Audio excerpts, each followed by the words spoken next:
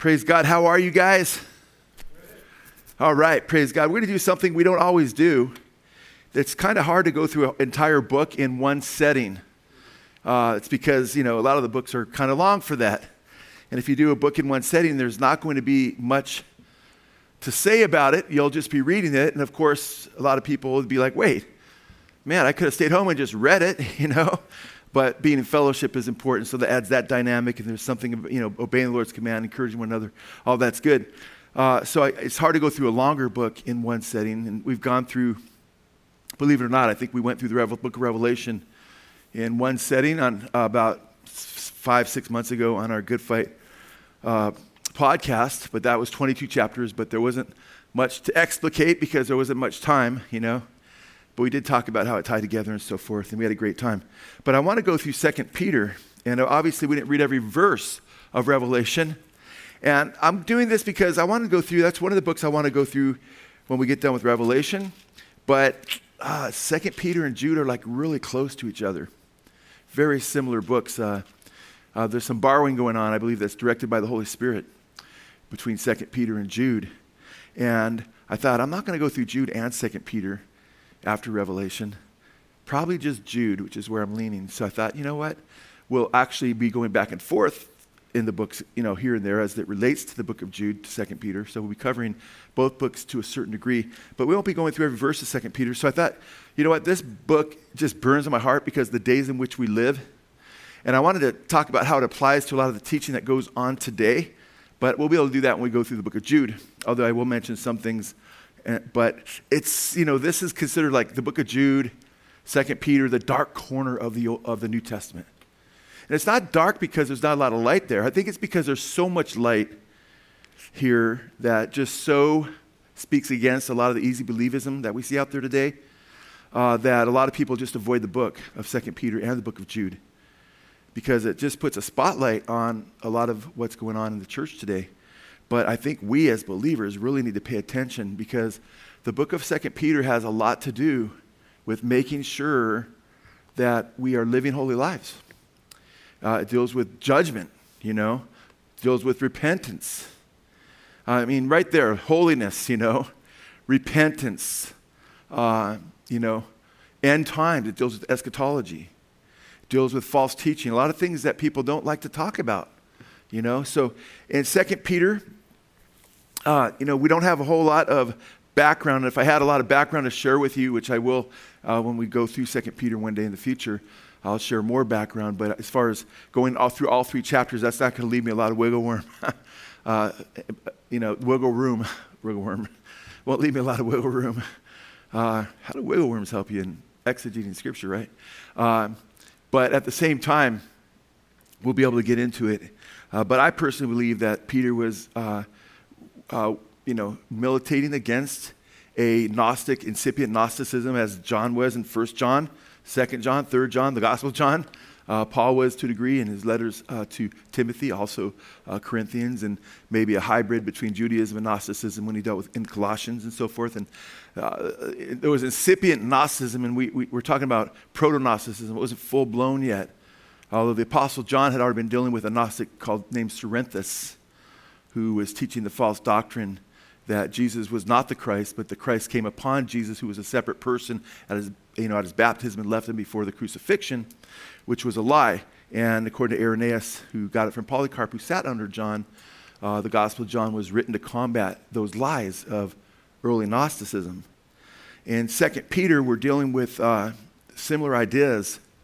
And in 2 Peter chapter 1, we read, and I've got to be really careful here because I do not want to do even 2 parts in 2 Peter. Because if I do 2 or 3 or 4 parts, it's like, well, why go through it in more depth later? Because I kind of went through it already. But right when I see Simon Peter, I just want to talk about Peter for a while. And I can't do that. Other than to say it's interesting he has 2 names right there. I'll say at least that much, right? Right? Because his name was Simon and Jesus called him Petros, which means little stone. And upon this Petra, Jesus is the Petra, the large boulder.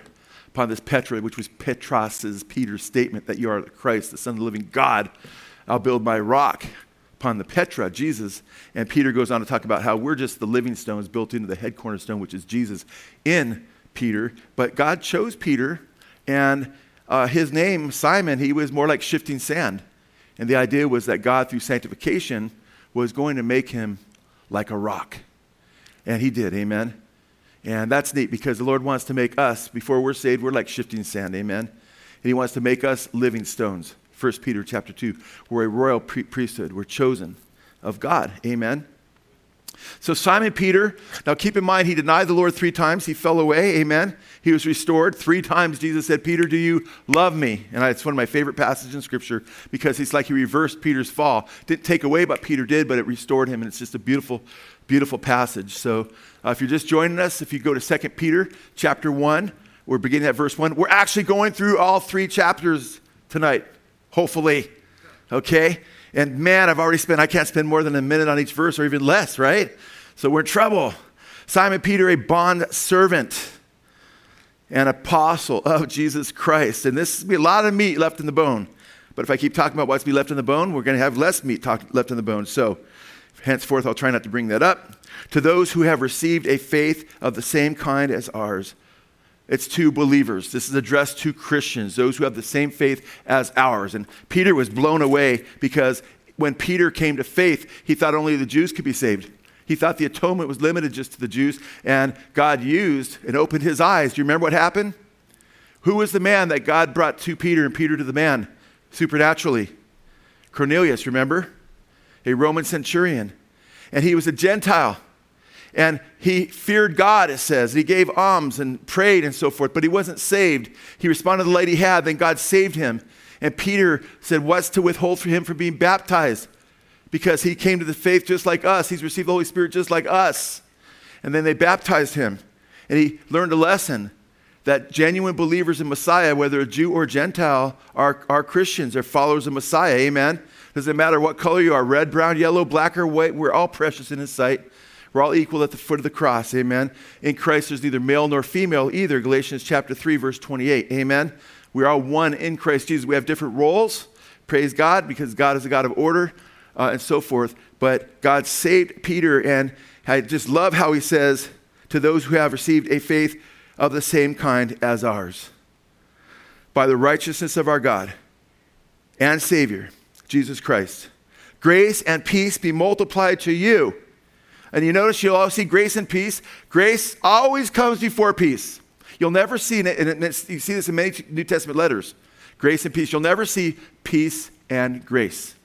Why always grace and peace is the salutation we read? Because you can't have peace unless you have what? Grace first. Amen?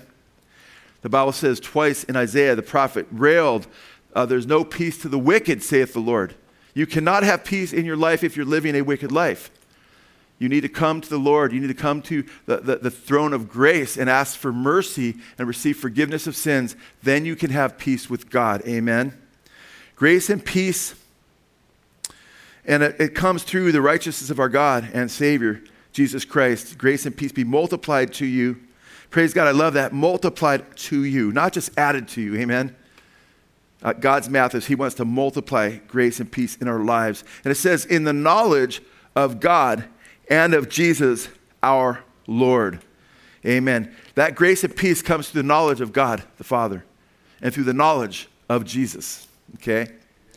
And the Greek word right there, knowledge, is not the simple word gnosis, which is used over and over again throughout the New Testament. It's a good word. Gnosis is a good word, knowledge. It's the Gnostics who abused that word. But then when the word is not gnosis there, it's epignosis. Epidural, epicenter. Epa is an intensification, okay? In fact, I have a Bible here that was just given to me by a great brother and sister, Chris and Lynn, a couple weeks ago, called the Legacy Bible. It's a very literal translation out of Grace. I think some of the professors at Grace Seminary put it together. I know that it was associated with them. And it's very literal. And as I was looking at it, I was like, I love the literalness, you know? And then it'll have, like, for instance, right here in verse 2, you know how it translates epignosis? Full knowledge. I like that because it's bringing out the Greek. It's the full knowledge that, you know, who Jesus is, you know, how he's Lord and Savior. And we're saved through the epignosis. Now, notice how he defines their salvation. Okay, grace and peace be multiplied to you in the epignosis of God and of Jesus our Lord. And then in verse 3, seeing that his divine power has granted to us everything that pertaining to life and what? Godliness. Everything pertaining to life and godliness. Through the true knowledge. Now here you just simply have the word gnosis. Through the true knowledge of him who called us by his own glory and excellence. So knowledge in the scripture is very important. The Lord says his children perish because of lack of knowledge. It's important that you know the scriptures, amen? And you're able to grow, the Bible says, in knowledge and discernment and in love in Philippians chapter 1. But I love it, seeing that his divine power, God's power, the creator of the universe, has granted, he's gifted to us everything pertaining to life and godliness. That means when you go through hard times of the soul, you're going through spiritual hard times, you don't need to go see a shrink. You've been given everything that pertains to life and godliness, right? The worldly, as believers, we don't go to the worldly, godless, spiritually impoverished counselors and sit in the seat of the ungodly to receive spiritual wisdom. In fact, when it comes to the values of life and what's important and what's good and everything else, the world has it backwards, amen? The world says, love yourself more. That's the problem. We need to put ourselves first. The Bible says, deny yourselves, amen? Follow Christ. They're opposed to one another. So he's given us everything that pertains to life and godliness. And it's almost as though you went in and you got a new house. You're like, oh, we just don't have the money to buy any furniture or any blinds or anything. It's just terrible dishes. And and then boom, you move in and it's just perfectly. You could not improve. It's all there for you. Well, God's already provided all for you in Christ and by the Holy Spirit. Amen. You're fully furnished in Jesus. You just need to rely on him and sit on his couch. Amen. Not the psychologist's couch, and go to him. Amen. Now, it's interesting. Through him who called us by his own glory and excellence. I'm going to be skipping. I'm not going to be able to comment on a lot of things. I wish we were talking about that. I wish we were talking about 3 chapters, guys, right? So, verse 4, for by these what? By these things he's just talked about. By the knowledge, the epignosis, by the grace, the peace, and all these things. For by these he's granted to us his precious and magnificent promises. I love this. We have precious and magnificent promises. There are a lot of precious things in the Word of God. Amen. Precious in the eyes of the Lord is the death of his saints. I love that passage in the book of Psalms. Precious before the Lord is a woman who has a quiet and meek spirit, who's spiritual. She's God-fearing. She has self-control. Amen. Precious blood of Jesus, Peter talks about in 1 Peter chapter 1, 18 through 20. It's good to know what's precious before God because that's what we should be majoring in. Amen? By his precious magnificent promises, so that by them you may what? Become partakers of the what? Divine nature. He doesn't say that you might become divine. He's talking about being partakers of the divine nature. Who's the divine nature? God. And, well, how do I become a partaker of him? Through the gospel. Christ in us is a hope of glory. Amen? Jesus lives in us. Okay? Some teach that, it means that we are becoming divine. That's not biblical. Even C.S. Lewis said in Mere Christianity that we, by becoming partakers of the divine nature, that means we are gods, or becoming gods. It's not what the Bible teaches. Okay? It means we partake of his fullness. He lives in us. And then he says what? Having what? Escape the corruption that is in the world by lust. The world that we live in is incredibly corrupt. Why is it corrupted? Because of lust. Because people put things, the lust for pleasure, the lust for money, the lust for fleshly sins above what's right and what's good. And therefore we have all kinds of, people killing each other over money, people killing each other over drugs, over sex, over all kinds of different things. And it's incredibly corrupt in this world that we live in. And this world that we live in right now, our country is becoming more and more corrupt as we speak. But we've escaped, it says, the corruptions of this world, amen? Through the what? The epignosis of the Lord Jesus Christ, through his gospel. And then we read in verse 5, now for this very reason, because we're partakers of the divine nature, God lives in us, amen? And we have these radical, wonderful provisions. Now, for this very reason, also applying all diligence in your faith, supply So now he's going to talk about supplying 7 attributes, 7 virtues. 7, God's number of completion, number of perfection, to your faith with all diligence. So now he doesn't want you to say, wow, look what I have in Jesus, and just rest on your laurels. Now he wants you to work out your salvation with fear and trembling. Not work for your salvation. If you're trusting Jesus right now and he's your Lord and Savior, you're already saved, amen? But you're working out what he's done in you, amen? And becoming all that he's intended you to be. So supply moral excellence. And I'm not going to spend time on here long, because you know what? I did a little series. It was a 7 or 8 part series in between a couple books. This was probably about, 2 years ago when COVID was just starting, right around there. Could be 3. I'd have to go look. When I went through all 7 of these things. And I remember I was done with it. A lot of people were like bummed out because they felt like they were growing so much through our studies. But you add moral excellence, what's right before God, what's good, the excellency of what's right. You add knowledge, right? The knowledge of God's word. That's gnosis again, the general knowledge of Scripture, of Jesus and so forth. And in your knowledge, so you add moral excellence, and to your moral excellence, you add knowledge, okay? Because first and foremost, you get right with God, you repent, amen?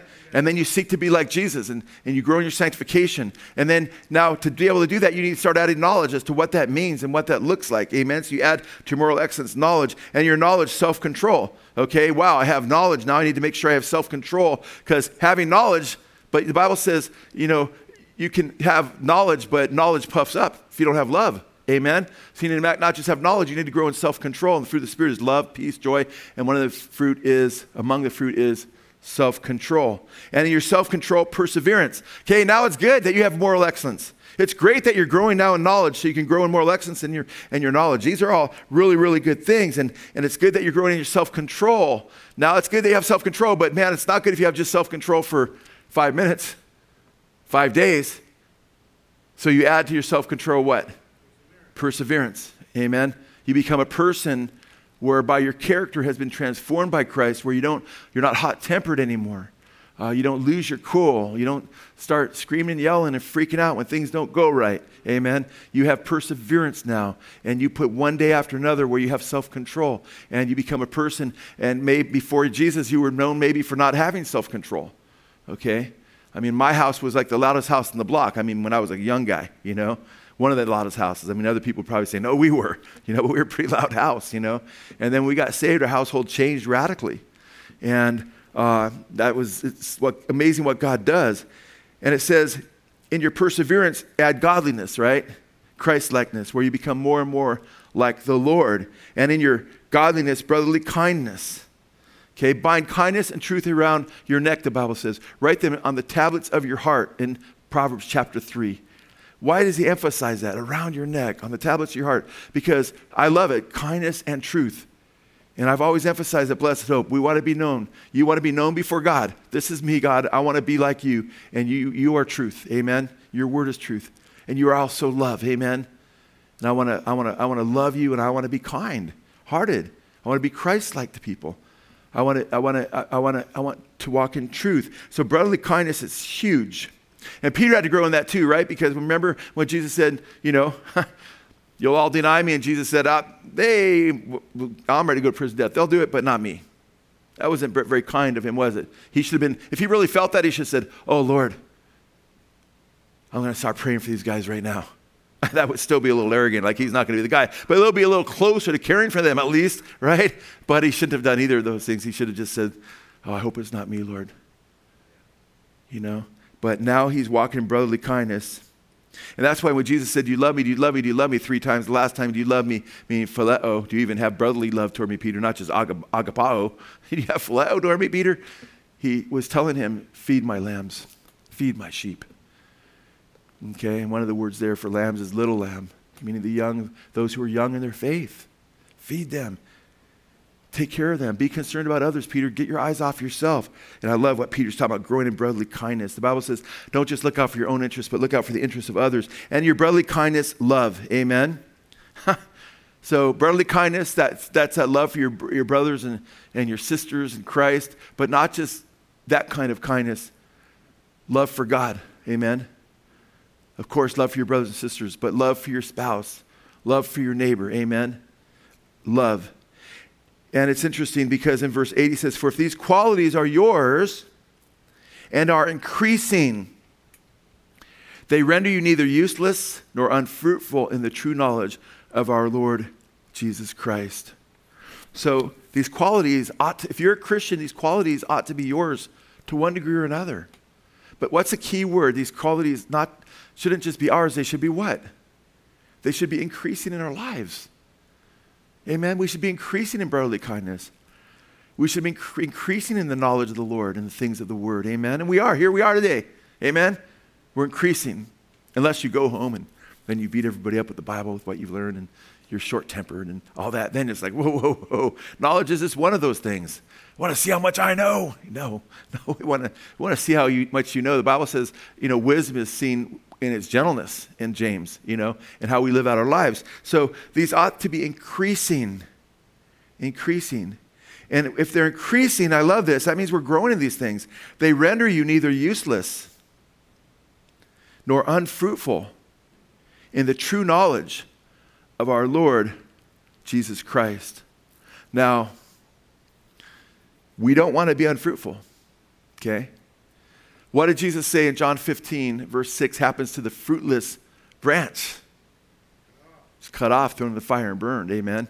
He told his elect apostles, not Judas wasn't even there, You're clean, he said, through the word I've spoken to you, you're clean. And he said, every branch that doesn't bear fruit, he says, he takes away, verse 2.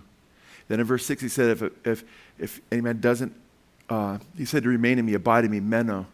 If man does not remain in me, right, he'll be cut off, thrown in the fire, and be burned. So it's critical for believers to examine our hearts and say, are we fruitful? Is there evidence that I'm in the faith? Is there evidence that I'm growing? Amen? Because it's like riding a bike. How many of you can stop on your bike and just stay there for an hour? Not going anywhere. Not very easy. Maybe, John, maybe you can for a little while, maybe a little balancing act there. But after a while, it'd be kind of boring, right? Eventually you get off, right? You want to go forward, amen? You want to keep going forward. And when you're going forward, it's easy to stay on your bike, right? As long as your eyes are open, you're watching, because it's going to deal with blindness a little bit. It's another problem, right? So the idea is to continue in the faith, is to continue going forward, amen? Continue with the momentum of seeking Jesus. And the more you have momentum and you continue to look at Jesus, the more you cruise along and the more you bear fruit. And it's like, well, how can I be fruitful? By growing in these things. When you just seek the Lord, you grow in knowledge and you pray, Lord, help me be the person you've called me to be. Amen? Help me to be kind, Help me to have perseverance. Amen? Help me to have self-control. And you're abiding in him, because in John 15, when he talked about abiding, he talked about praying. He talked about obedience to his word. Amen? And as we abide in him and seek him, we bear fruit. It has to be about him, though. It can't just be some knowledge of him. We have to be seeking him. Amen? Like you don't cut off, like when Jesus talked about the vine and the branches. If you say, man, you know what, I really don't like going. Let's say you have a vine in your backyard, you got fresh grapes. Man, I love grapes in the morning for breakfast. But man, I'm just tired of going and getting them all every morning. I'm just going to break off a few branches and just leave them on my, my kitchen counter or on the table, and I'll come and there'll be grapes there. Is that going to work? No, because the branches have to be in the vine. Amen. And Jesus is the vine, he said. And we have to be attached to him through faith. And that's how we are attached to him, by trusting him and looking at him, to him. And as we trust in him and we look to him, we bear much fruit. And that's an awesome, awesome truth. And and do you think the branch and the vine is like, oh man, I just got to just hang in here and I've got to bear fruit somehow? No, the branch just simply what? Hangs in the vine, right? And it naturally bears fruit, amen? Amen. So you just hang in there with Jesus. Trust in him, amen? Continue to look to him, and guess what you'll do? You'll supernaturally bear fruit to God's glory. And that fruit could be praise toward God. Hebrews chapter 13, it talks about how our praise is the fruit of our lips. If you are praising God earnestly from your heart, and when you lift up thanks to God and you praise him, that's fruit. That's some of the fruit, amen? Praise to God. If you give somebody even a glass of cold water in Christ's name, that's fruit. That's a good work done for Jesus' glory. If you give a gesture of love and encouragement to somebody in Christ, that's fruitful. Amen?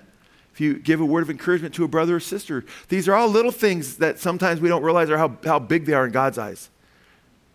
They really, it blows me away sometimes when I see, my grandchildren, because they're young, and when kids are young, that verse that don't just think of your own interests, but the interests of others. We see little kids think of the interests of others. Doesn't it just bless your heart? If you have children or grandchildren, and when you see them, you're just like, oh, well, I believe we're a little picture, we're creating God's image. That's a little picture of what he feels, I believe, on a much more immense level when his children want to do right and give him glory and be a blessing to others. It brings a smile to God's heart. I really believe that. But verse 9 says, for he who lacks these qualities is blind or short-sighted, having forgotten his purification from his what? Former sins. So he's not talking, this letter is not written to non-believers, it's written to those who have obtained the same kind of faith as Peter. So he's not talking, and sometimes, there's people that you can apply something to that, they were never of us because they didn't remain with us. You say, those New Agers that came in here, man, when we started preaching Jesus and confronted them, they left and they were never really of us in the first place. Otherwise, they wouldn't have hated the message we were preaching about Jesus, Sometimes that's context specifically talks about Antichrist in the church right there, 1 John 2. Other times you got to say, who's it speaking to? Well, here we know for absolute sure that he's not talking to non-believers, because he says they can become what? Short-sighted, having forgotten his what? Purification for his what? From his what? Former sins. So it definitely isn't talking about, do non-believers, were they purified from their past sins? No. This is a warning to believers, for all of us believers. It's showing how we're family and we're supposed to grow in the faith. Amen? Supposed to grow in grace. And it blows me away because I look at a verse like that, and I'm like, and Lord have mercy on me because I don't want to, but I look at that, I'm like, how can you get to the point where you are so lost that you are not only fruitless, no fruit in your life, just fruitless like that branch without fruit, but you forget that you were ever saved. You were ever forgiven. I mean, you don't even have any recollection that you ever, were saved. And, that's the way perhaps many people are who are like the internet trolls that are atheists, Maybe they had a young faith in the Lord and they didn't grow. And now they hate Christianity, they hate God, and so forth. And they wouldn't even say they were Christians, and they forgot their experiences when they were young because they hate God so much. So I don't say this in any kind of proud or arrogant way, like how can you get there? Because I know you can. Because I know I've got to be very, very careful with Scripture, and one person I learned that from is Peter. Because when Peter was told that he would deny the Lord 3 times, he denied that could happen. Amen. And Paul, remember Paul said, we just studied this recently, let him who thinks he stands take heed lest he fall. So we all have to recognize that the capacity for evil in each of our hearts, because we come from Adam, amen. The human race has fallen. Even though we're born again, our flesh is still attached to us. If we allow it to awaken and we allow sin to reign over us, we give over the instruments of our body to sin and death, we're capable of the worst kind of evil. I mean, the most evil unimaginable. That's a scary thought. And that makes me want to stay close to Jesus, man. That makes me want to stay on my knees and makes me want to continue to grow and be thankful and always remembering what Jesus did for me and for you. That's why we don't do the Lord's Supper once a year, or once a month. Not condemning those who do, except the Jehovah's Witnesses. They do it once a year, but they need Jesus, so they're condemned because they have the wrong Jesus. God save them, amen. But we try to celebrate it every Sunday because Jesus said, do this in what? Remembrance of me. We want to always remember what he's done for us.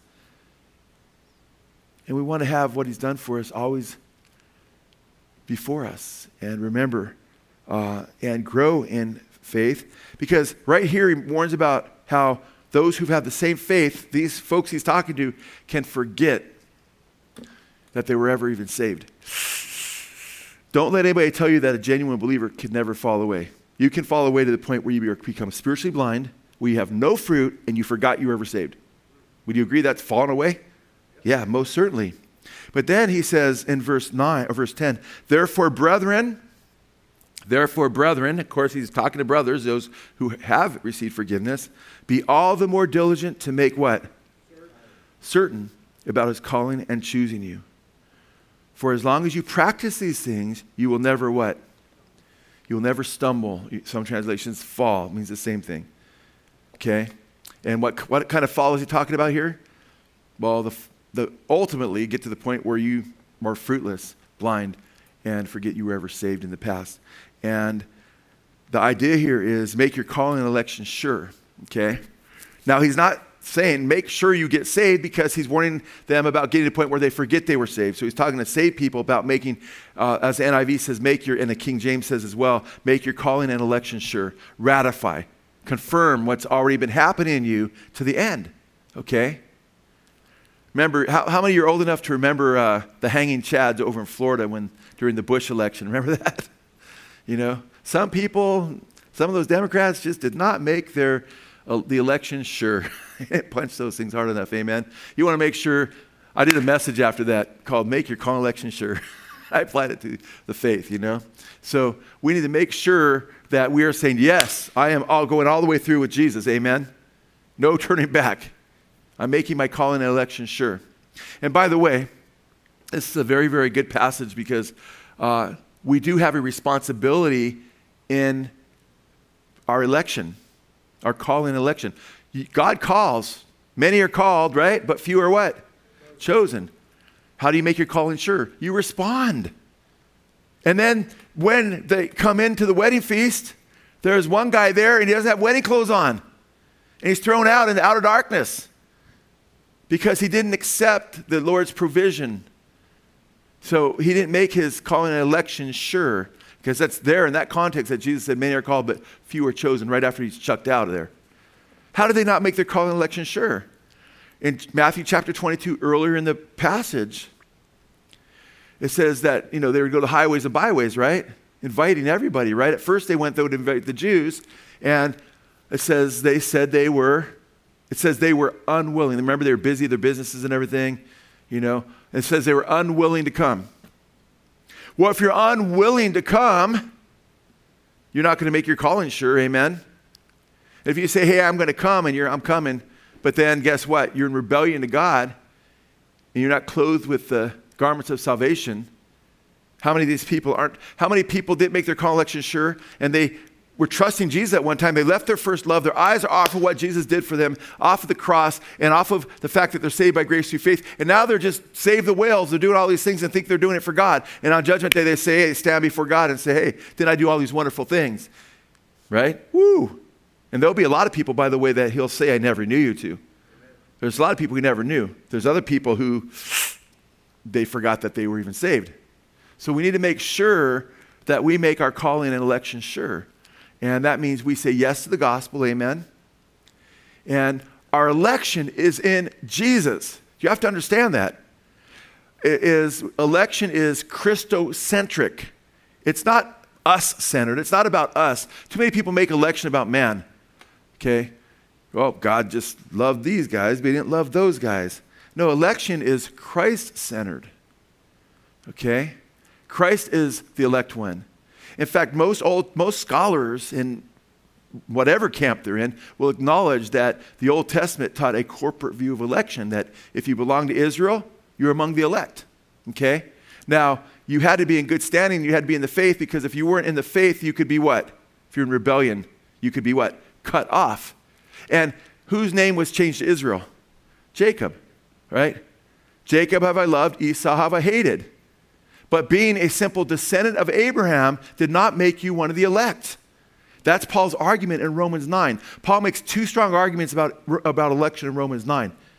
Okay? He makes a lot of strong arguments, but two of his arguments to get the Jews to not misunderstand election is he comes against the argument that you're saved by your works.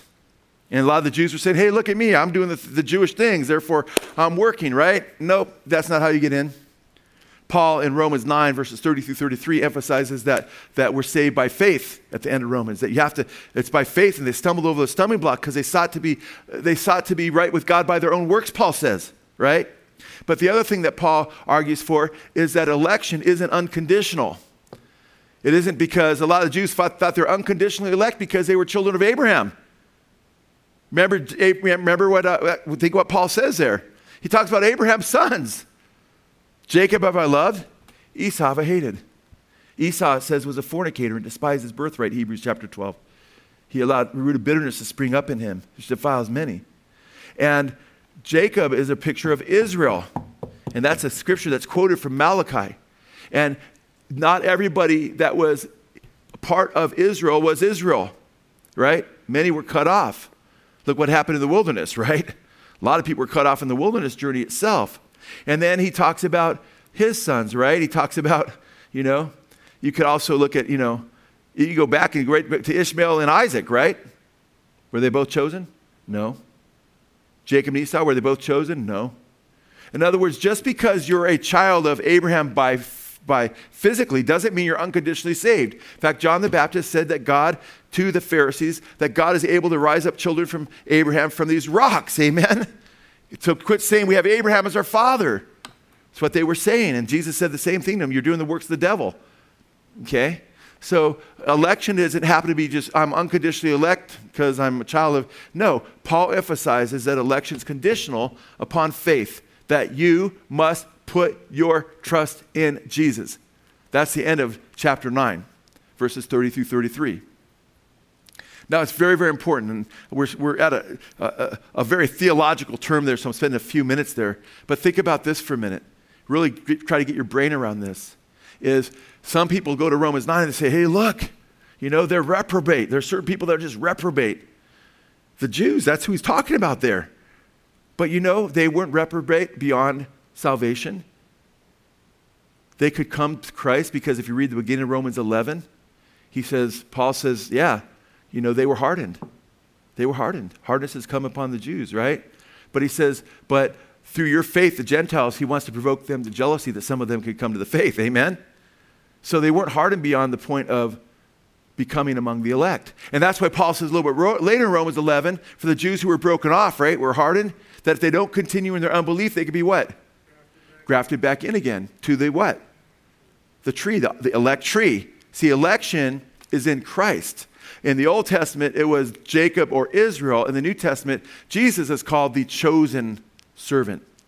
My servant whom I have chosen. He's the elect one. And if you want to, how do I make sure I'm elect? It's simple. If you want to elect, how do I call it sure? Simple. Put your trust in Jesus.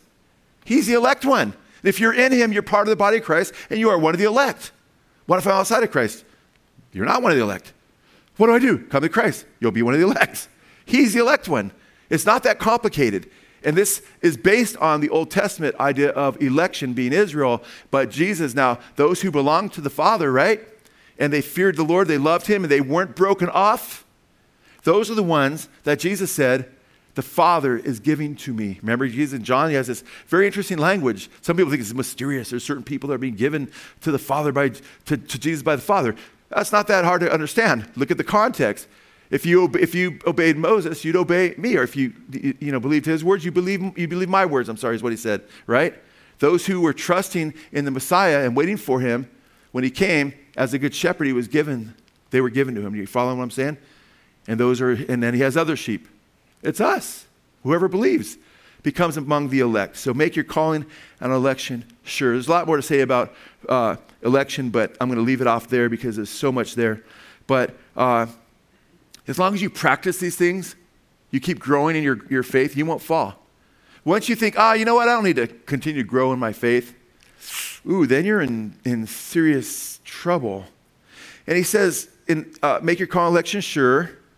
For as long as you practice these things, you will never stumble. Verse 10, verse 11. For in this way, meaning by growing in your faith, the entrance into the eternal kingdom of our Lord and Savior, Jesus Christ, will be abundantly supplied to you.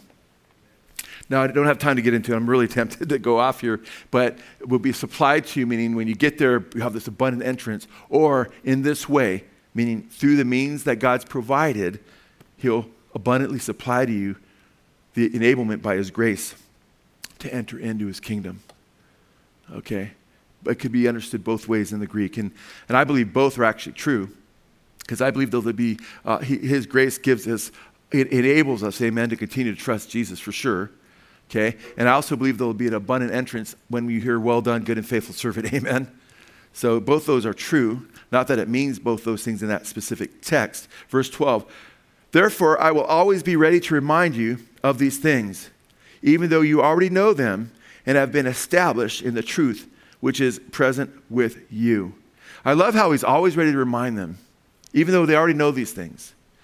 If you're a good teacher, if you're a parent, or you're not a parent, you're teaching other people, or you're just encouraging people in your faith, is don't grow weary of telling them the same thing.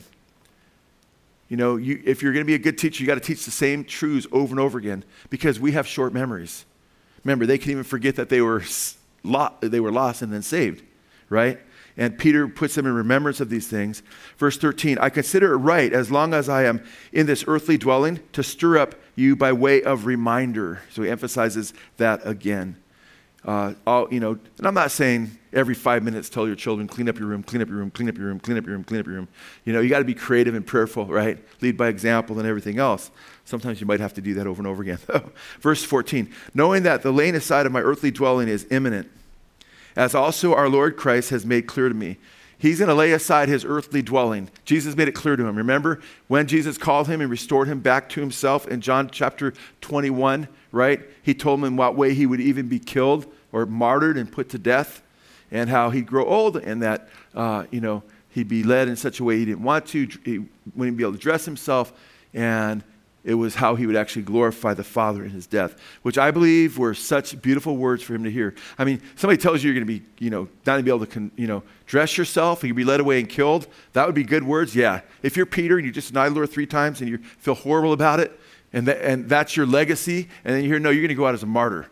I believe those were that would be music. Those would be words that would be music to my ears if I had denied the Lord 3 times. Like, I can't believe it, amen. And I was being told, don't worry, Joe. You're going to go out trusting me with a bang, and you're going to lay your life down as a witness that you love me. That's what I believe he's referring to there in verse 14. And it says, and I will also be diligent that any time after my departure, you'll be able to call these things to mind. He wants them to, and praise God, because Peter wants them to recall these things to mind. It's written down as scripture. It's the eternal word of God. For we did not follow, verse 16, for we did not follow cleverly devised tales when we made known to you the power and coming of our Lord Jesus Christ, but we were eyewitnesses of his majesty. What's he talking about? He's saying, hey, God's word is not based on, and this gospel is not based on cleverly devised fables, but we are eyewitnesses of his majesty. And I love that, man, because, when Judas betrayed Jesus and they needed another apostle to fill his role, what did they want? They were seeking someone who had been a witness, who had been with Jesus in his ministry and been a witness of his resurrection, amen? And these were men, okay? Many of these men went to their deaths like Peter, okay, as sealing their testimony in their blood that the Messiah had risen, okay? People will do a lot of crazy things for lies, but that they don't know are lies. But people don't do things like give their life up for something they know is a lie, okay? That's not normal. But these guys went back to the same places they got beaten over and over again to preach, amen? They could say, I'm going to go back to be fishermen. Peter says, silver and gold have I none. When he's in the book of Acts, what I have, I give to you. And he prayed for this guy, the lame guy, and he got healed. Amen? So these guys were being hunted like animals at times. And they have they're eyewitnesses of Jesus' resurrection. And that's one reason your faith should be strong, because it was written and handed down by eyewitnesses of Christ. And there's no explanation as to how Christianity became so dominant. And it was not among the rich and the powerful and the elite. They were opposed to it, amen? But it couldn't help but spread because of the transformation first and foremost in the lives of the apostles and the prophetic witness, which he refers to here as well. Verse 17, for when he received honor and glory. Now I love this. When he's talking about his majesty here, though, he's not even specifically yet talking about the resurrection.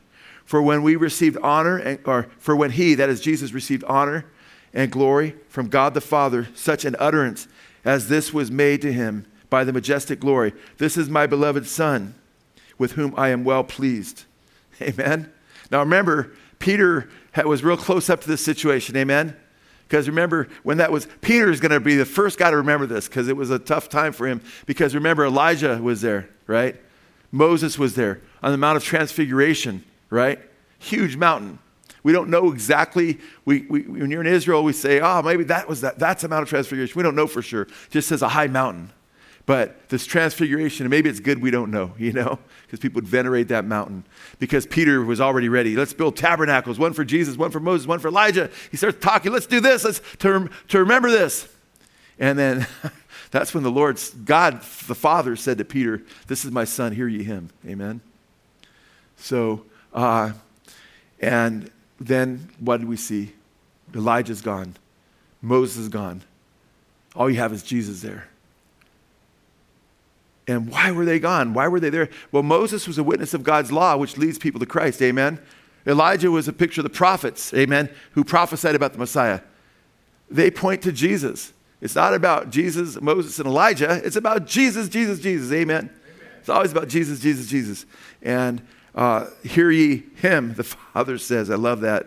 This is my beloved Son, with whom I am well pleased. Verse 18. And we ourselves heard this utterance made from heaven when we were with him on the holy mountain. So we have the prophetic word made more sure, to which you do well to pay attention, as to a lamp shining in a dark place, until the day dawns and the morning star arises in your hearts. Brothers and sisters, man, we have these experiences Peter talks about, but more importantly, we have the prophetic word made clear. God's word stands above any experience and points to the very experiences that took place in history. And I love it because he says of this prophetic word, we do well to pay attention to it. We do well to pay attention to it. I mean, let that sink into your heart. Verse 19, so we have the prophetic word made more sure, to which you do well to pay attention to as to a what? A lamp shining in a dark place. How long should we be looking at this prophetic word as a lamp shining in a dark place? Until the day dawns and the morning star rises in your hearts. Right now, man, I mean, you should rejoice that you have God's word.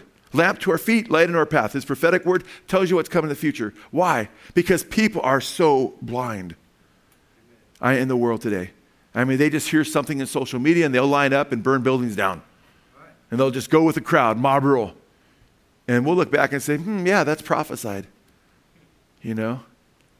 I mean, we see these plagues and cataclysms and Big Brother using these things to corral everybody together. And we say, yeah, the Bible said there'd be these plagues and there'd be, Big Brother type system in the end, and there'd be a controlling spirit among the politicians, and this would all pave the way of the Antichrist.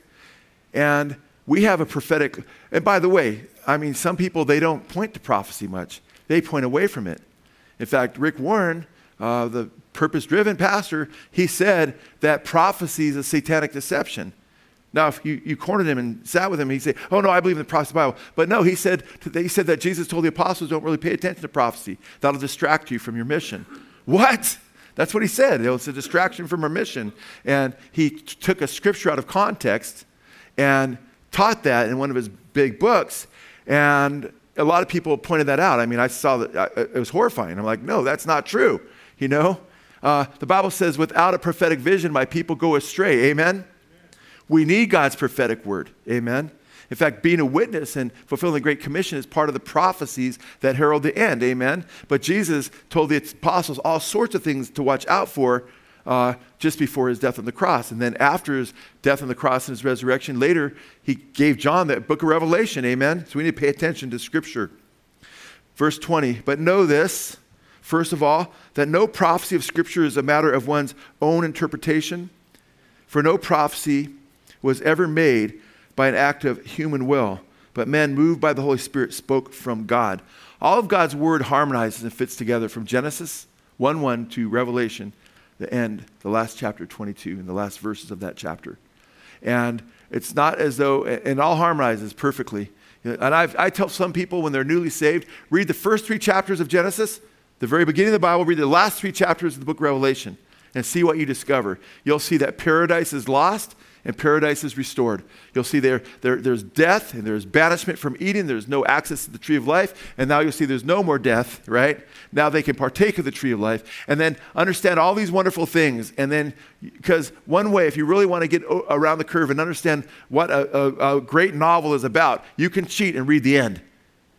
Well, guess what? I encourage people, I'm going to call it cheating, but read the end. Read the beginning and read the end and understand how Jesus fits in the middle. And he is the Alpha, and he is the Omega. He's the beginning, he's the end, and he's the middle, amen? Because it was through him bearing the curse on his head, the crown of thorns, amen? And taking the curse that we deserve and why we're booted out of Eden upon himself, that we will be in a new heaven and new earth where it says there will be no more curse, where it says that the briar and the sticker bushes will bloom, right? Because he bore that curse for us, amen? And we just look at the scriptures and praise God that it all fits together. And if you come up with a strange interpretation that's contrary to the holistic teaching of the Word of God, then you know that you are off, not God, okay? Because God's not a liar and none of his word falls to the ground. Chapter 2, verse 1. But false prophets also arose among the people, just as there will also be false teachers among you, who will secretly introduce destructive heresies, even denying the master who what? Bought them, bringing swift destruction upon themselves. Okay, so as there were false prophets in the Old Testament times, there'll be false teachers among you who shall privately bring in destructive heresies, even denying the Lord who bought them. Okay, those are some scary verses there. And I want to say, okay, wait, what's Peter's thrust here in 2 Peter? And how does he expose these false prophets as being what? And how has this already happened with false prophets in the past? And then, of course, he'll even name some of them like Balaam, right? He'll mention Balaam as one of these false prophets. But you can go to chapter 23, for instance, of Ezekiel, or 13 of, Jeremiah, or Ezekiel 13, I think Jeremiah 23 and what have you. And you see these different scriptures which talk about how, because he warns about those that turn grace into a license here. That's what he's going to warn about a lot in 2 Peter. And in those books, it warns about those who the false prophets, they're people of God, were in rebellion in Jeremiah's day and Ezekiel's day. And Jeremiah, God thunders through Jeremiah. And he thunders through Ezekiel. You know, like through Ezekiel, he says, Ezekiel, their blood's going to be on your head unless you lift up a trumpet and be a watchman and warn them. And if you warn them and they don't repent, then their blood will be on their head. But if they turn, their lives will be saved. They'll deliver themselves. Okay? If they don't turn, they'll be damned. And he says in Ezekiel 33:11, say to them, thus says he that lives, that's God, as I live, he says, I take no pleasure in the death of the wicked, but rather the wicked would turn from his way and live. Turn back from your evil ways. Why will you then die, O house of Israel? So he's crying out to them to come back, to repent, to turn. That's God's heart. I love the fact that that's his heart. His heart is for you and us to know him and love him. But these false prophets, they wouldn't say turn back because they would tickle their ears. They were like dogs, it says, that didn't bark. Okay? They smoothed over a wall and made whitewash when there was decay. They're described as those who, it says they spoke lies, and my people love to hear their lies. And that's what it's warned about in the 2 Timothy chapter 4, that false teachers in our day will tickle people's ears telling them what they want to hear. That's why we have this false prosperity gospel that God wants you to be the rich and you're a king's kid and it's all about what we get, material riches rather than getting the lost saved and living for Jesus. It's about living your best life now. And it says in Ezekiel and Jeremiah that the false prophets, that they promise the people life even though they don't repent and come back to me. So what was the idea? They're promising them a false grace message that even if you refuse to repent, you still had life in God's name. And and I don't have time to go, if we were going through 2 Peter, we'd be going through all those passages. But it's pretty heavy because that's what's happening today. And verse 2, it says, does it say a couple of people will follow them or a few? Many will follow their sensuality. And because of them, the way of truth, that's Christianity. Christianity is called the way, over and over again in the book of Acts. The way of truth will be what? Maligned. In other words, people will see, what's the biggest term you hear the world call Christians? Starts with an H. Hypocrites. because they see people that aren't walking the talk. And that's because a lot of these people are told you don't have to walk the talk, you know? Yeah, you know, I remember when I was a kid, I was young before I knew Jesus, but it always struck me as kind of weird. I'd see these stickers. One of my neighbors had the sticker, "I'm not perfect, just forgiven." And I thought, what does she mean by that, you know? Now, we aren't perfect, that's true, and we are forgiven, amen? But we're not just forgiven. That was like, how come even when I was an unbeliever, I didn't understand grace then, I understand it, but we're not just forgiven, amen? We're sanctified, amen? We're becoming more like Jesus. We're partakers of the divine nature, amen? We're becoming more and more like Christ. Now, it's interesting. Many will follow their sensuality. Because of them, the way of truth will be maligned. That is what's going on right now. Christianity has a really bad rep because of these false teachers who've turned it into a license for greed and for libertinism. Do what thou wilt in the church. Verse 3. By the way, one quick thing. In chapter 2, verse 1, they will deny him who what? Bought them. Amen. We've been bought with a price. Amen. These people, these false teachers, deny him who bought them. They were bought too. Okay. Even John Calvin admitted in his commentary in 2 Peter 2:1 that these false teachers were redeemed, he says, by the blood of Christ. That gives fits to those followers of John Calvin who teach limited atonement, that Jesus didn't die for those guys. But even Calvin admit this verse teaches that Jesus died even for the false teachers. And by the way, in verse 14, it says these false teachers go to the blackness of darkness forever. We're not saved. We weren't saved the moment Jesus died on the cross. Amen. We were children of wrath until we what? Came to Christ and put our faith in him. Amen. It's not until the blood is applied to your heart that you're actually saved. Amen. And in their greed, they will exploit you with false words. Their judgment from a long ago is not idle, and their destruction is not asleep. I mean, hey, sometimes you get real discouraged when you see all this junk going on, and, you know, but the Bible says God's going to take care of it. And sometimes you see the plea of the men of God in the Old Testament, in the minor prophets, the major too, you know, like Jeremiah. But like, where's your judgment, God? How are you letting the wicked get away with it? Or even in the New Testament, in Revelation, how long, O God, to avenge our blood on those who dwell on the earth? I mean, God, you're righteous God. Are you're going to tolerate this evil? How long? Well, Peter's going to go on to address that in chapter 3, that God's not slack concerning his judgment, right? He's patient toward us, not willing that any would perish, but that all would come to repentance. Amen. And he gives people time to repent. His judgment's not asleep, it's coming still. But he even gave Jezebel in chapter 2 of Revelation, the church of Thyatira. She was teaching, Jesus said, my servants to eat things sacrificed to idols and to commit sexual sin. That's a false prophetess in the church, literally a woman in the church teaching people it's okay to sleep with each other. And Jesus says, I gave her space to repent, and she repented not. He's a God of grace. It's like, I can't believe he's that graceful, that full of mercy, though. You should be very thankful he is. Otherwise, you would have been toast, and I would have a long time ago. So thank him for his grace and mercy, but also know their destruction is not asleep. His judgment is coming. Verse 4.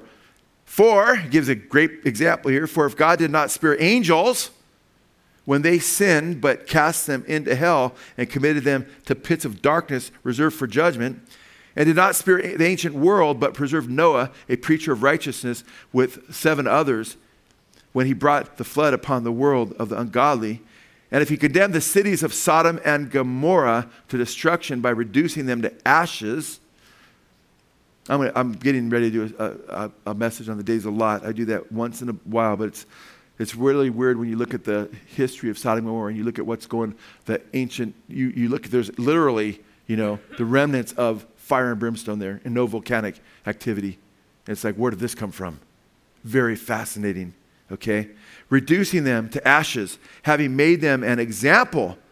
Sodom and Gomorrah, they were an example of those who would live ungodly lives thereafter. So that shows you, come on now, this gives a little bit of insight in what these false teachers are allowing in their assemblies.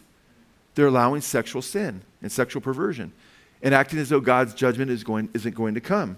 This is serious stuff. And that's what's happening in a lot of churches today is that, hey, you know, once you're saved, you don't have to continue in the faith. You don't have to persevere to the end. You could just go sleep with people and everything else. Isn't God's grace wonderful? And if you don't teach this, you just really don't understand grace then. If you don't believe that you can just live however you want, then you're legalistic. No. Jesus said, he that endures to the end will be saved. Well, that's in Matthew chapter 24, verse 13. He's talking about enduring to the end of the tribulation there.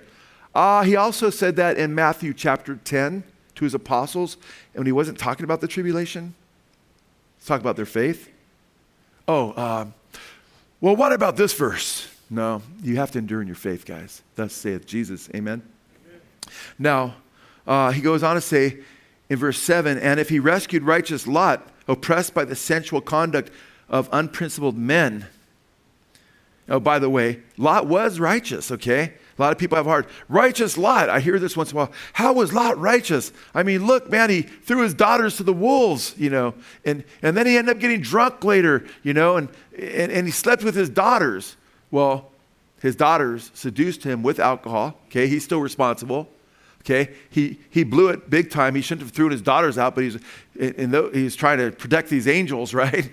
Who could have protected themselves, but I don't think he understood exactly who they were yet, right? And he made a horrible move. But aren't you glad? Aren't you glad? We just talked about Peter. He denied the Lord 3 times. When you see Peter in heaven, are you going to whisper to people, do you remember Peter denied the Lord 3 times? That's him. He's over there. That guy that denied the Lord 3 times. Do you think that's how he's going to be remembered? You think when we see David, you're going to say, that's the guy that committed adultery with Bathsheba. You won't be saying that in heaven, man. Because David, it says that was his glaring sin, right? In the scripture. He's lived pretty much a righteous life, and he blew it big time. Amen? So why do we say Lot couldn't have been a righteous man? Because of that and that. Aren't you glad that the enemy can't just take whatever way you fell short and just say, that's you? Aren't you glad? Well, it says right here that Lot was vexed, and the King James says vexed by the evil around him. In other words, when he was in Sodom and Gomorrah, and when he was in Sodom, it hurt his heart to be there still. Okay? And he may have even been out sooner, but guess what? His wife had an affinity for the place, right? Well, I should have been a stronger man. I don't know. I don't want to get in the weeds of where Lot was exactly and judge his heart. I just want to say, yeah, he blew it big time a couple times. But guess what? Generally speaking, he was a righteous man, it says in the scripture. And that's why God went and rescued him, right? He told Abraham, there's so many righteous. He's a righteous man, not just by the text here. This is the divine commentary in the New Testament. It says in verse 7, and if he rescued righteous Lot, oppressed by the sensual conduct of unprincipled men, he was oppressed by the wicked people around him, okay? And he did fall short, but he was still oppressed, and he was righteous for the most part. Verse 8, for by what he saw and heard, that righteous man, there it is again, while living among them, felt his righteous soul tormented day after day by their lawless deeds. I mean, I don't know how much clearer it can get, right? Day after day, he was tormented. Does it say he was absolutely perfect? No, we're not talking about that, okay? And I praise God that God could look at you and he could look at me, and even though we have some warts in our past, amen, that we've been declared righteous, amen, not condemned. And we've been cleansed by the blood of Jesus, amen. And also, guess what? Hopefully you are vexed and oppressed by the evil around you and by the evil deeds around you. If it's no big deal to you, you got to check your spiritual pulse and say, wait a minute, the Bible calls me to hate evil, amen. It should be a bummer when we see all these wicked things going around, amen. Remember the executioners in Ezekiel? They were going to go cut down anybody who did not mourn over the sins in Israel. But everybody that had a tav put on their head by God, which was the ancient way they used to write the tav was a cross, they were spared. Amen? And thank God, righteous Lot was spared. And I will say righteous Lot, because 3 times he's called righteous in the span of 2 verses. Verse 10, and especially those who indulge in the flesh and its corrupt desires and despise authority. Okay? They despise the biggest amount of authority they despise is the authority of Yahweh, God himself, amen. And you have a lot of people that are claiming to be Christians, but they're libertines, man. They just want to call themselves Christians, and it's happening right now. It's a lot of conservatives in the news and stuff. Oh, they're Christians, but they're living lawless lives. We've got to be very careful. Daring, self-willed, they do not tremble when they revile angelic majesties. Okay, and this is where some of which we don't have time to explore, some of the Gnosticism comes in, because a lot of the Gnostics would deal with different angels in different ways and so forth, and claim to have authority over them and so forth. Whereas angels who are greater in might and power do not bring a reviling judgment against them before the Lord. And by the way, the Gnostics were writing things against God's holy angels in and against men of God in the Old Testament. And a lot of the Gnostics in the 2nd century, we know for sure, championed Cain, championed Korah. They even had the gospel of Judas, okay, the Cainites. They had the followers of Set, you know. They read the gospel of Judas, and Judas was a hero, right? And they condemn the people and the angels of God. And I believe that was already happening here, which I wish we had more time to deal with that. Verse 12, we'll get into that when we get into Jude. But these false teachers, like unreasoning animals, born as creatures of instinct, to be captured and killed, reviling where they have no knowledge, will in the destruction of those creatures also be destroyed, suffering wrong as the wages of doing wrong. They count it pleasure to revel in the daytime. They're partiers, man, okay? They are stains and blemishes, reveling in their deceptions as they carouse with you. Ooh, these false teachers are carousing, hanging out with the believers, trying to suck them into their deceptions. Verse 14, having eyes full of adultery. Remember, what did we just read about? They were like the false teachers in the Old Testament, amen? And they were involved, comparison to Sodom and Gomorrah. They had no sense of morality and never ceased from sin. They continued to live lives of sin. Enticing, now look at who they're enticing, verse 14. They're enticing who? Unstable souls. He just said they're carousing with you. That's the believers. Okay? These aren't the Jehovah's Witnesses, guys. These aren't the Mormons. These are people that come into the church, claim to be Christians, having a heart trained in greed, accursed children. Verse 15, forsaking what? Forsaking the right way, they have gone astray, having followed the way of Balaam. Balaam was a true prophet of God at first. Okay? He even prophesied some of the most beautiful prophecies about Jesus. But he forsook the right way, the son of Beor, who loved the wages of unrighteousness. But he received a rebuke for his own transgression, for a mute donkey speaking with the voice of man, restrained the madness of the prophet. Okay, now Balaam, according to Jesus, counseled when Jesus is dealing with the church of Pergamum. He taught Balak, the king, because he couldn't curse Israel. He wanted them to curse him as they're coming to the promised land. He couldn't do it. So I think it's Numbers 34, 35 or so, and then Jesus says it in chapter 2 of Revelation, the same thing, that Balaam told Balak, this is the way you deceive them. I can't curse them, but you can seduce them with your women, or the Moabite women, send them over and have them seduce them. And then whip out your idols, have the women seduce them and whip out their idols to get them to worship those false gods. And then God's judgment will come upon them, and it did. And it worked, because many did not, they forsook the right way, because they listened to the teaching of a false prophet. And they fell for the allurement of, and there's cults that will come into the church too, like the church of, there's a certain, Children of God cult that was around in the 60s and after that for a while, where they would, to get members, they would have people go into bars and seduce men and sleep with them and then invite them to their church. Well, it's not so organized always that way, but Satan does that all the time. All kinds of people that have been seduced into some kind of false form of worship. But he was rebuked by this donkey, man. Verse 17, these are springs without water. Springs are supposed to give water. They don't bring the water of life, though. These are false teachers. Mist driven by a storm, for whom the black darkness has been reserved. I stand corrected. I said verse 14, where these false prophets have the black darkness, even though the Lord bought them, but it's verse 17. The black darkness has been reserved for them. That's scary for these guys.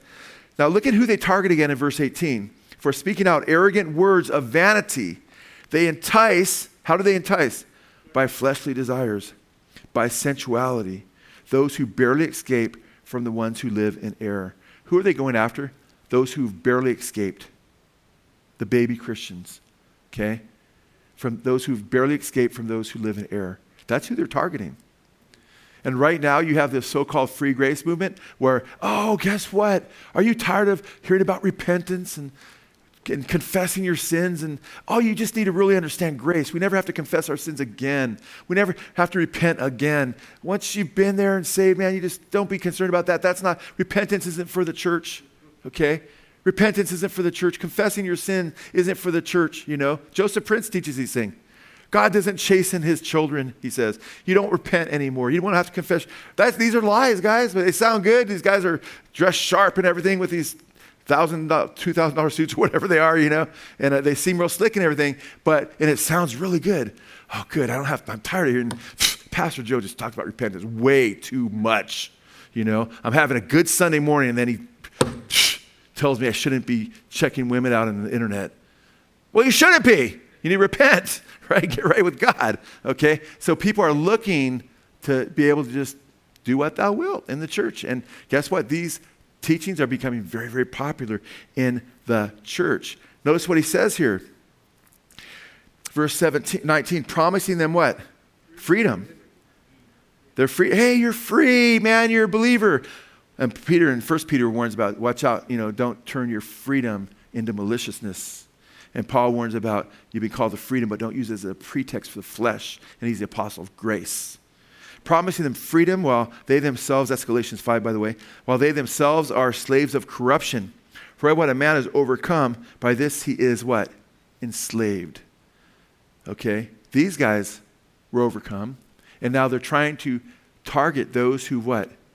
Barely escaped from those who live in barely escaped from those who live in error. Now they're targeting them with sensuality, right? Trying to overcome them. And if they overcome them, then they'll be in the same boat as the false teachers. And look at what verse 20 says. For if after they've escaped the defilement of the world, by the way, I want you to note very clearly here, it's not an accident, I believe it's inspired, no doubt by the Holy Spirit purposely this way, is that the language that's used here in verses 20 through 22 is language of conversion here, is the same language he uses in 2 Peter chapter 1 of conversion, about escaping the corruptions of the world through lust. Remember that? That's what, and through the knowledge, epigenosis of Jesus. Amen. For if after they have escaped the defilements of the world by the knowledge, guess what Greek word that is, by the way? It's not gnosis, it's epigenosis, which I thought it was interesting because in the word epigenosis is a salvation word. For instance, in 1 Peter 2:4, Paul says, God wills that all would be what? All would be saved and come to the knowledge of the truth. Guess what the word is there? The epigenosis of the truth. And in 2 Peter chapter 1, verse 2, it talks about, remember I showed you in this Grace Seminary produced Bible, it has full knowledge in verse 2. That's epigenosis. Well, the Greek word, and by the way, John MacArthur, and this came out of his seminary, this translation, which is very, very good, by the way. I think it's a great translation in a lot of ways. It translates that word full knowledge in verse 2. And it's describing believers who've escaped the corruption of the world, right? Who, through the epigenosis, that's how believers are being described. It's very powerful when you put it together, how it's described. Well, guess what? I noticed when epigenosis is used in 1 Peter 2:4, because I just checked, I like to check out translations, it uses full knowledge, epigenosis. Yeah, oh, it's good. In 2 Peter 1:2, where we started, epigenosis is translated full knowledge. Great. I notice here, though, when I get to verse 20, and I checked it on this translation, epigenosis is not translated full knowledge. It's just translated knowledge. Bummer. Got to be consistent, okay? Because it doesn't necessarily fit the theology there. But here it's very clear that those who've escaped the corruption of the world through the epigenosis of Jesus, those who are described as genuine believers there, who can become short-sighted, can become blind, can become unfruitful and forget they were even saved, right? They can be overcome. Obviously, if you can forget you were saved, you can be overcome by these guys and become blind, amen? So if after they've escaped the corrupt defilements of the world by the epigenosis of, or as the NIV actually has, if you have, anybody have an NIV translation? What does it have? 2 Peter 2:20. Oh, you have but you don't have, it's okay, no problem. At least you admitted it. I think that's brave of you. I'm just kidding. It's a good translation in many ways, okay? But it says after knowing Jesus there, because it's after knowing Jesus, They are again entangled in them, again, meaning they got free, but they're again entangled in them and are overcome. The last state has become worse for them than what?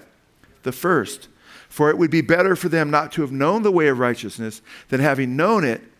Though, by the way, it'd be better for them not to have known the what? The way of righteousness. What's the way of righteousness? Jesus. Remember, the false teachers will twist God's word and the way of truth will be maligned. Jesus is the way, the truth, and the life. Amen. So after knowing epigenosis, Jesus, and they turn away from the way of righteousness, and after having known it, to turn away from the holy commandment handed down to them. Look at verse 22. It has happened to them according to what? The true proverb. A dog returns to its own vomit. That's gross. And a sow, after washing, returns to what? Wallowing in the mire. That's gross too. Nice and clean, goes back to while in the mire. Oh, that means the pig was never saved. That's not the point. The point is from chapter 1. You can fall away, Peter says, and forget that you were what? Washed, purified. It means cleansed from your past sins. The picture he's painting is of a believer who's been cleansed from their sins, gets short-sighted, blind, and goes back to the smut and becomes dirty all over again and is content to be there and forgets they were ever washed in the first place. That's sad. I'm going to move on because I'd love to hang out on all these passages, but we can't. Get through chapter 3 real quick. This now, beloved, it's the last chapter, second letter I'm writing to you, in which I'm stirring up your sincere mind by way of reminder, there it is again, that you should remember the words spoken beforehand by the holy prophets and the commandment of the Lord and Savior spoken by your apostles. Powerful, man. Follow, man, read the prophets. Amen. How long has it been since you read the prophets? You know, look, we're reading the Apostle Peter right here, the teachings of Jesus. Verse 3, know this, first of all, that the last days mockers will come with their mocking, following their own lust. And boy, is that happening right now. Amen. Just look at the far left, man. They're just mockers, man. Mockers of the things of God. Verse 4, and saying, where is the promise of his coming? Okay, for ever since the fathers fell asleep, all continues just as it was from the beginning of creation. And you even get that in the church by people that believe in creation. Oh, well, Christ's second coming isn't literal, you know. He's just a great example. You get all these false teachings that are so popular today. For when they maintain this, and by the way, this is called uniformitarianism, the idea that everything kind of just stays the same. You know what? The prophets of Christ, I mean, it's even become a joke. Waiting for that person is like waiting for the return, or that person, man, waiting for them is like waiting for the second coming. You ever hear that one? Okay. It's even been made a joke. Well, where's this coming? Right? And everything's the same. Look at what Peter says to that. He shows how ridiculous that is. And instead of when he exposes the lie of uniformitarianism, everything stays the same, he destroys that lie with the doctrine of catastrophism. For when they maintain this, it escapes their notice that by the word of God, the heavens existed long ago, and the earth was formed out of water and by water, through which the world at that time was destroyed, being flooded with water. So what they forget is that there's seashells on the highest mountains, that God wiped out the earth before with a flood, that God intervenes, that God's destruction of the wicked does not sleep. Amen. The whole letter fits together, by the way. Keep in mind, the false teachers are saying you can just sin like hell and don't have to worry about God's judgment. What's Peter saying? His judgment isn't asleep. And these false teachers will all say, hey, don't worry about the second coming. We can do as we will, right? But guess what? Just like there was a flood before, he's coming back again. He's going to go on to say this time in fire. Are you seeing how this fits together? Okay. Through which the world at that time was destroyed, being flooded with water. Verse 7, but by his word, the present heavens and earth are being reserved for fire, kept for the day of judgment and destruction of ungodly men. First time, water, flooded the earth. God promised he wouldn't do it with water again. But guess what? Next time, it's with fire. Verse 8. But do not let this one fact escape your notice, because some of them are going to be saying, but why isn't he just bring the judgment now? Whew. And sometimes we think, wow, Lord, can't get much more wicked than it is now.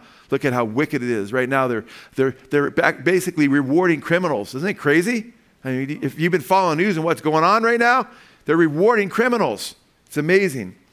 But do not let this one fact escape your notice, beloved, that with the Lord 1 day is like 1,000 years, and 1,000 years is like 1 day. Meaning you have to look at God's perspective. Okay, God is outside of the time-space continuum. He entered into time, right? But he's not affected by time in the sense that he experiences for God, this is a blip. He's been around for eternity, amen? And a day is like 1,000 years, 1,000 years like a day. Verse 9, the Lord is not slow about his promise, as some count slowness. In other words, you and I, we can count differently than God. He looks at our life as just a mere vapor. Compared to him, it's like a vapor. It's not a big deal for him to wait, okay? And thank God he did wait. Amen. But he's patient toward you, not wishing for any to perish, but for what? All to come to repentance. He's patient. He's patient with you, and some take that as human beings in general. I take it as possibly it can mean patient with you and me, the church. We're supposed to be fulfilling the Great Commission. Why? Because he's not willing that any would perish, but that all would come to repentance. And we need to get off our rear ends and get out there, amen? But he's also patient with us in regard to wanting us humans to get right with him, amen? And by the way, he gave space even to Jezebel. Remember? If he gives space to Jezebel, who's leading his servants astray, certainly he'll give, he has patience for Fred and Frank and Joanne and Emily, right? Not the Emily in this fellowship or Joanne, whoever you are. I just pick names out sometimes. Verse 10. But the day of the Lord will come like what? A thief, in which the heavens will pass away. No, a thief and then 7 years of tribulation. No. When he comes back like a thief, judgment's coming, guys. So like a thief with destruction. Jesus says he would have boarded up his house, right? So because it's not just a secret whisking away, he's coming to break in, amen? And that day, Paul said, will not come upon you like a thief. It doesn't come upon believers like a thief, amen? Unless you're backslidden believers, which Jesus warned about in Revelation chapter 3, verses 4 and 5 to the church at Sardis, that he'll come upon them as a thief if they don't repent. But Paul said that believers who are abiding in Christ, he said, not that they should overtake you as a thief, for you are sons of light, amen? So we're looking at the lamp that shines in a dark place, amen? We're watching for the things that hero, so it doesn't freak us out when he comes back, amen? We're ready. But there are those who fall asleep and they run out of oil and they're all dozy and they're like, oh, they don't have any oil, and the door's shut, man. Do not fall asleep spiritually. Don't become blinded. Don't forget, amen? So he says, in verse 10, but the day of the Lord will come like a thief, in which the heavens will pass away with a roar, and the elements will be destroyed with intense heat, and the earth and its works will be burned up. If you read under the sixth seal, seventh trumpet, and seventh bowl, you'll see a preview of what this will ultimately happen. This will have its ultimate fulfillment, I believe, after the 1,000-year reign of Christ. But when you see in the sixth seal, the heavens are rolled up, and the earth, every island, every mountain's moved out of its place, right? And he's going to come in flaming fire with his mighty angels, 2 Thessalonians chapter 1. But he's not going. There won't be a whole cosmic meltdown totally until after the millennial reign of Christ. And here we have, well, that's 1,000 years later, yeah? 1,000 years like a day. A day is like 1,000 years. That's why I believe the day of the Lord is not just that day, but could encompass the entire 1,000-year period. Wish I had time to ferret all this out, right? Verse 11, application. Application. Listen to what he's saying to you guys and to me. Since all these things are to be destroyed in this way, what sort of people ought you to be in holy conduct and godliness? In other words, don't be like those false teachers and don't be like their converts. Judgment is coming, and since there's going to be a fiery judgment, how ought you be living? You ought to be living a holy life, amen? You ought to be living a life of godliness. Verse 12, looking for and hastening the coming of the day of God, because of which the heavens will be destroyed by burning, and the elements will melt with intense heat. But according to his promise, we're looking for what? New heavens and a new earth in which righteousness dwells. Amen? The theme of righteousness versus rebellion. It's so clear in this letter. It is so powerful. And we're looking for that new heaven and that new earth. But he says, looking for and hastening the coming day of God. What does he mean, hastening the coming day of God? How can hastening means to speed something up? How in the world can we speed up the coming of the day of God? The Lord says to preach the gospel, to go into all the world. We're commanded to go. We love to sing songs like come to him, come. It's like, and I love the songs about coming to him. Jesus said, come to me, all of you weary, heavy laden. But the songs that are like, come to the church. If you come to the church, come as you are. It's like, no, that's for, don't be lazy. He says, go. Amen. We're commanded to go into all the world. Amen. Now, yeah, we want people to come. You pray they come, but you don't just sit around and do nothing. Amen. You also want to reach out and be evangelistic. Amen. And reach out to the lost. Amen. Oh, Lord, help me finish because I want to preach. Okay. Verse 14. Therefore, beloved, since you look for these things, be what? Diligent to be found in him in what? Peace, spotless, and blameless. Now, he obviously wants us to seek to be spotless and blameless in our lives practically, but that's not going to happen in an absolute sense until he comes, amen? But, well, how can you be spotless and blameless, though, when he comes? Only if you what? Don't forget you were purified for your past sins and live a life of rebellion, amen, based on the teachings of the false teachers, which he said are coming. And by the way, they're having a huge effect in the church today. This is not written in vain. This, like the book of Jude, warns about the church becoming in a state where so many people are falling away, going to church thinking that they're saved. But they're not continuing to grow and increase in these things that Peter mentions and grow in their faith. They're just not following Jesus anymore. They think they got their life insurance at altar call. And that breaks my heart. I refer back to the message I did last Sunday on the race of salvation. But we want to be found in him in peace, spotless and blameless. Verse 15. And regard the patience of our God, our Lord, as what? Salvation. So when you think, man, Lord, how come you haven't come yet? This world's so wicked. He said, you need to regard his patience as what? Salvation. In other words, God's brain, not physical brain, he doesn't have a physical brain, but his mind is so beyond ours. We trust him. Amen? He has more people. But wait, how do we, back to hastening the coming of the day of God. How do you hasten it? How do you speed it up? We get off our rear end and we preach the gospel. Because Jesus said after the gospel is preached and is witnessed to all the nations, then what? The end will come. Amen? So we need to get out there and bring people to Christ, because after we reach the last person, then after the fullness of the Gentiles has come in, Paul said, the Savior will come, Jesus will come, and ungodliness will be turned from Jacob. Thank God during the tribulation period, because it'd be kind of tough to witness at that time. There'll be those two witnesses that the Antichrist can't kill, and there'll be that angel flying through the mid-heavens, it says in Revelation 14, preaching the everlasting gospel. Amen? So we're going to get some help. But don't say, I'll just wait for the help to come. No, let's do our duty right now. Amen? Let's preach the gospel. And regard the patience of our Lord as salvation, verse 15, just as also our beloved brother Paul. I love that he calls Paul our beloved brother, because Paul rebuked Peter to his face in Galatians. You'll see if you read book of Galatians when Peter, it's a long story I don't have time to get into, but Peter went off a little bit, okay? And I'm tempted to talk about it, but I won't. He just got off a bit in his being a bad example, and Paul called him out on it and told him you're being a hypocrite, you know, and Peter repented of it. And Peter writes about Paul being our beloved brother. Faithful are the wounds of a friend. We want to accept correction from our brothers and sisters in love. Amen? So, just as our brother Paul, what did Paul talk about? He talked about God's grace, about God's patience is salvation, that God's a good God. He's being patient with the wicked. Okay, he's a loving God.